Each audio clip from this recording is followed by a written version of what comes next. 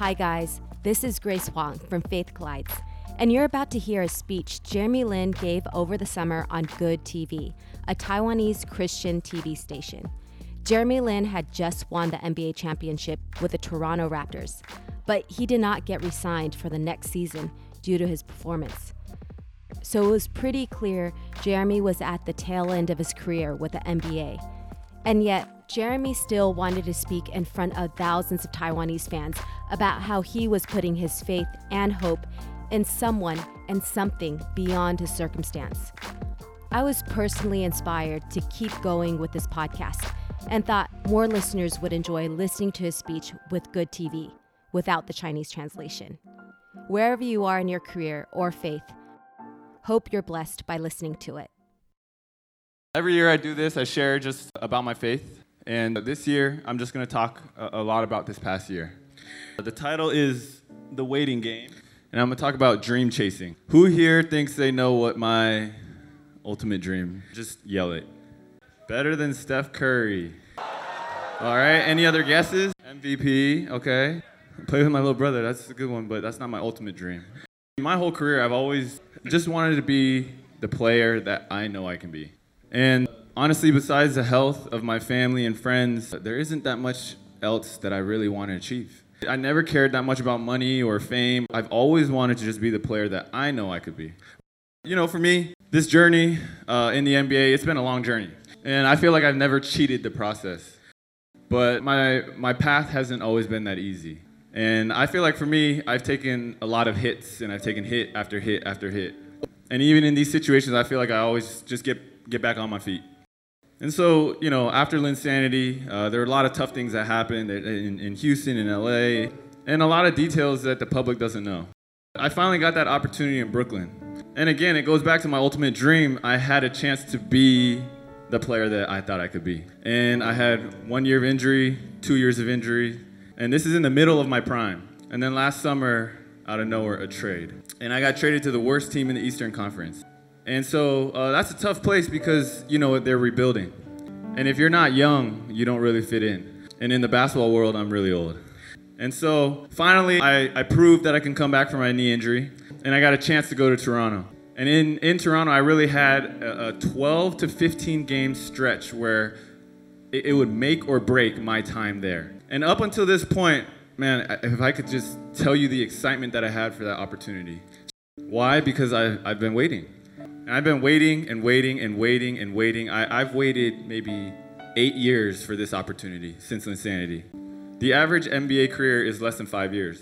And during this stretch, I played, I had the worst shooting of my entire career.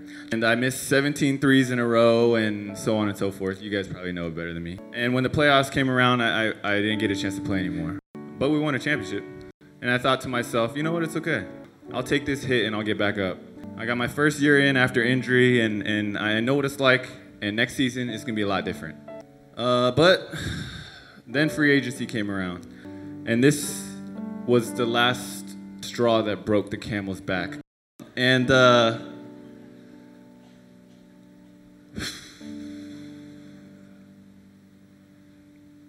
yeah.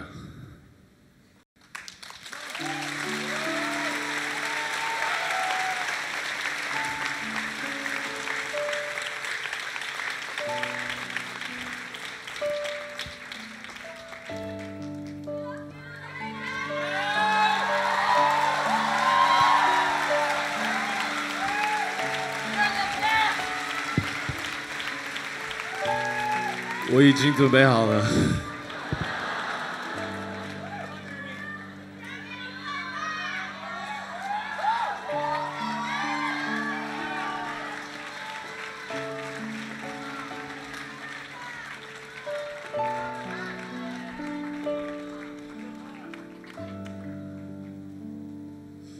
Life is hard. Because I've always wanted to do things the right way. And I've given more of myself to God every single year. And every year it gets harder. And in English there's a saying, and it says, once you hit rock bottom, the only way is up. But rock bottom just seems to keep getting more and more rock bottom for me. And so free agency has been tough because I feel like in some ways the NBA has kind of given up on me.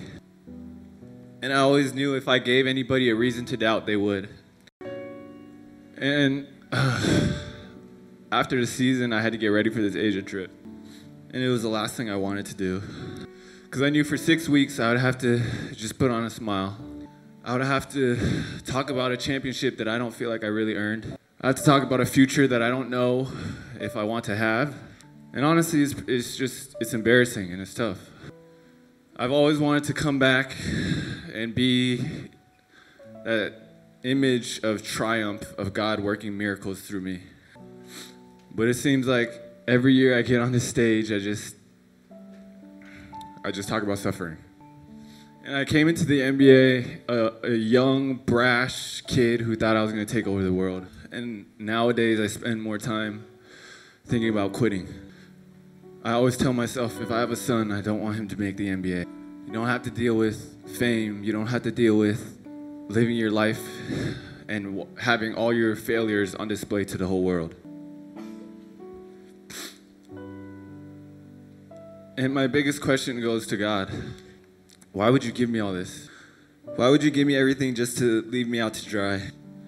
Especially when I'm not perfect, but I'm doing everything I can to give God everything of myself. And the reality is, my life isn't even the worst. A lot of you guys here are going through something even worse. And a lot of you guys here, you guys know what it means to have your dreams crushed. These days, I try not to dream because I feel like if I dream about it, God definitely won't give it to me. And I know that a lot of you guys feel hopeless in some situations. It might be your marriage, it might be your friendships, it might be school, it might be your life purpose. I don't know what it is, but a lot of you guys are like me, you're waiting. Actually, just give me a show of hands for if you can relate to what I'm saying right now. You can raise it high. I think the purpose for this is more for me than for you. Because sometimes you just need to know that other people are going through what you're going through too. And so I came here tonight with 3 basic points. And when I say they're basic, they're really, really basic. Number 1, don't give up. There's work and there's pain in the waiting, but it reveals your character. Don't give up. See, every morning, even on this trip, I train a lot.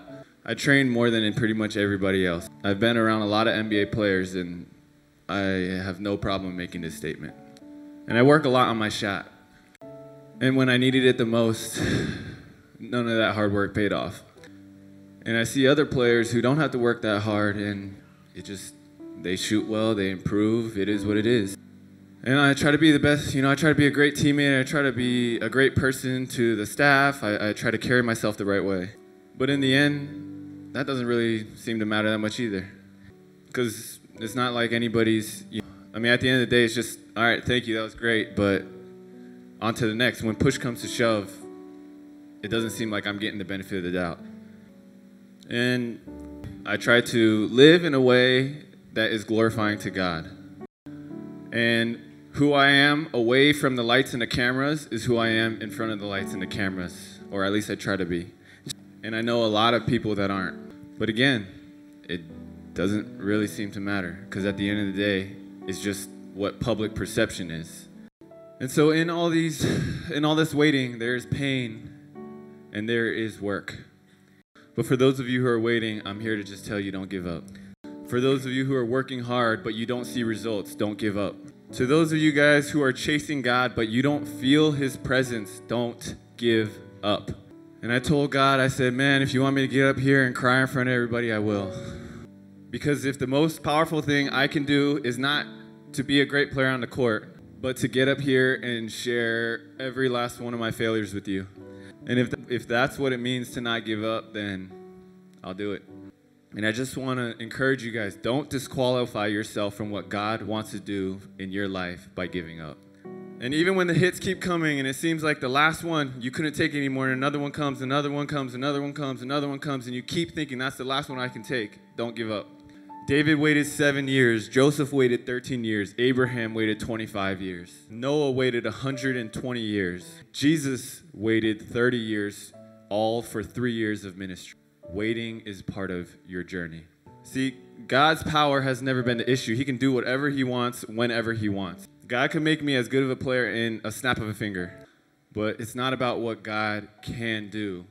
It's that in the waiting, you make sure that you continue to fight each and every single day. And that leads me to my second point. Don't give in. Because in your waiting, there is purpose. And the wait, it reveals your fears. And God never wastes your pain. I'm going to say that again. God never wastes your pain. See, God's job isn't just to make you happy. He's to make you more and more like Christ Jesus. And that's why he puts you in the desert. And the desert is what I'm talking about. That's what I've been in for the last 8 years. In the U.S., there's someone who refers to the desert as God's killing field. And in this desert, he kills everything that doesn't matter. And he reveals all your fears and all the things that you don't want to come face to face with. And when you get to that point where you are just broken until you get on your knees and all you can do is cry, when he takes away those things that you thought mattered and all those things that you held so tightly, that's when he has your attention. There is purpose in your waiting.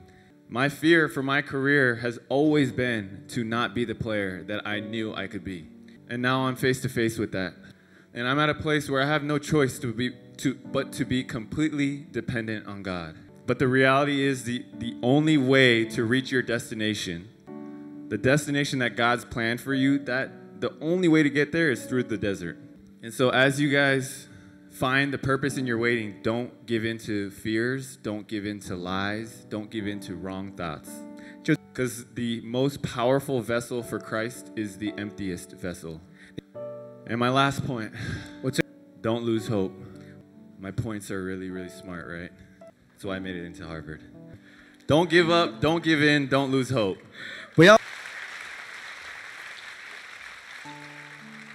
Hope. At the end of the day, when we're all waiting, what's that one thing that we need? Hope. If there's no hope, there's no point. You're waiting because you think that it can get better. You're waiting because you feel like things can change. And so I'm going to talk a lot about hope today. But I'm going to start with the gospel message. Raise the hands. How many of you guys know the gospel message? Okay, less than I expected. All right, so I'll spend a little more time. The gospel message, we've all sinned and we've all made mistakes. And because God is perfect, we are divided, we are separated. Our sin and his holiness, perfect holiness, we're separated. But God, our loving Father, as a perfect judge, someone had to pay the penalty for our sins. And so he sent his only son, Jesus, to this earth. And Jesus came to this earth perfect, but he died and was crucified on the cross and took the wrath and the penalty and the punishment for all of our sins. And on the third day, he rose from the dead. And he showed that he had power over death. And if we choose to ask for repentance and forgiveness of sins, we will receive eternal life. And that's why I'm on this stage. That's why John's here on this stage. That's why a lot of us do what we do. It's because God's given me a free gift of grace. And if I can, I want to live, I want to play basketball, I want to speak in a way where I can tell people about that. And the reality is if I didn't have a relationship with God, I probably would have quit a long time ago. Because in all these obstacles that I've been talking about, he's the one that's been giving me strength. And so when we talk about the gospel message, the reason why I want to talk about the gospel message is because I want to talk specifically about the death of Jesus on the cross. And when you talk about hope, a lot of it is you need freedom from certain things. You need for me, I need freedom from my fear. I need freedom from my disappointments. I need freedom from a lot of things. And from that freedom, I'm going to get my hope. And when Jesus was crucified, he was nailed to the cross in his hands and his feet. The hands, they represent what we do. The feet, they represent where we're going to go. And in this death, his wounds in his hands and his feet, they represent freedom from our sins. What we've done, where we've gone, what we're going to do, where we're going to go. And so that's the first type of wound that talks about the first type of freedom. The second one, before he got crucified, they took a whip and they whipped him on the back 39 times, 39 lashes. And there were rocks and there were pieces of glass and there were thorns, and it would literally go into his back, and as they pulled it out, it would rip out chunks of his flesh. And this wound that he had on his back, this represents freedom in our body. the sickness that we may have, the physical ailments that we have. Despite having these things, if we trust in Jesus, we can still have freedom and hope from them. That doesn't mean every sick person is going to be healed. Just like once you believe in Jesus, it doesn't mean you'll never sin again. But it doesn't hold you captive, and you can find freedom. The next wound that Jesus took for us was on his head, the crown of thorns. And this represents freedom in our mind. Some of us were going through things, whether it's depression, loneliness, anxiety, mental health. But in Jesus, you can have freedom in your mind. Again, it doesn't mean that everyone's going to be healed, but it does mean that we can trust God with everything that happens. And the last wound, when they were crucified on the cross, after a while, people would stab them in the rib area. And the fluid that comes out would let them know whether that person was still alive or not. And when Jesus was stabbed in the rib area, they found that he was already dead. And actually how he died was from a ruptured heart. And this is the last wound. And what it represents is freedom from emotions, freedom from broken hearts. And this one speaks the most true to me, because I come here before you with a very broken heart. And I know that I might never be the player that I thought I could be. Actually, if you're looking at it, odds are I won't. But I know that I still have freedom. And that's what I'm here to tell you today. And that's why I want to tell you, don't lose hope. Because when you know who you are, it doesn't matter who you're not. And the Bible, it has a lot of promises in the Bible. It says God won't abandon you. It said God turns all things for good for those who love him. It says if you draw near to God, he will draw near to you. It says if you wait on the Lord, you will have strength. See, having freedom doesn't mean everything's going to be perfect. But in your relationship with God, you can overcome everything. And the greatest hope that we have is that once we pass from this earth, we will have eternal life. And I remember, sometimes I do things last minute. And every summer, Pastor John is always, 2-3 weeks out. He's like, how's your testimony coming along? And, it's usually last minute, but this year is really last minute. I think he just got his paper, this afternoon. But I told him, I said, hey, this year, I'm going to give it to you really late. And it's because I couldn't get myself to write this testimony. Every time I paused to think, I would just cry. I don't normally cry, even though it might not seem like it. But the week before I left for this Asia trip, I broke down 3 times. And I was just, I'm just confused and sad and mad and all those emotions. But if there's one thing that I could be for you guys, I just want to be an example of someone who never gave up on God. If that means this upcoming season, it gets even worse, then hopefully I'll have the guts to get back up here and say the same thing again next year. And so I just want to let you guys know I'm going to be right here fighting with you. And I'm going to be running that same race of life. What's that hashtag that you guys made for me when I got injured? Never done. Never done. And so that's the bulk of everything I had to share with you guys tonight. And I don't want you guys to look at me and think that I'm so great and I'm so faithful and I'm so, bold. When you look at me, the only thing I want you to think about is the God that he serves must be really worth it, because he really is.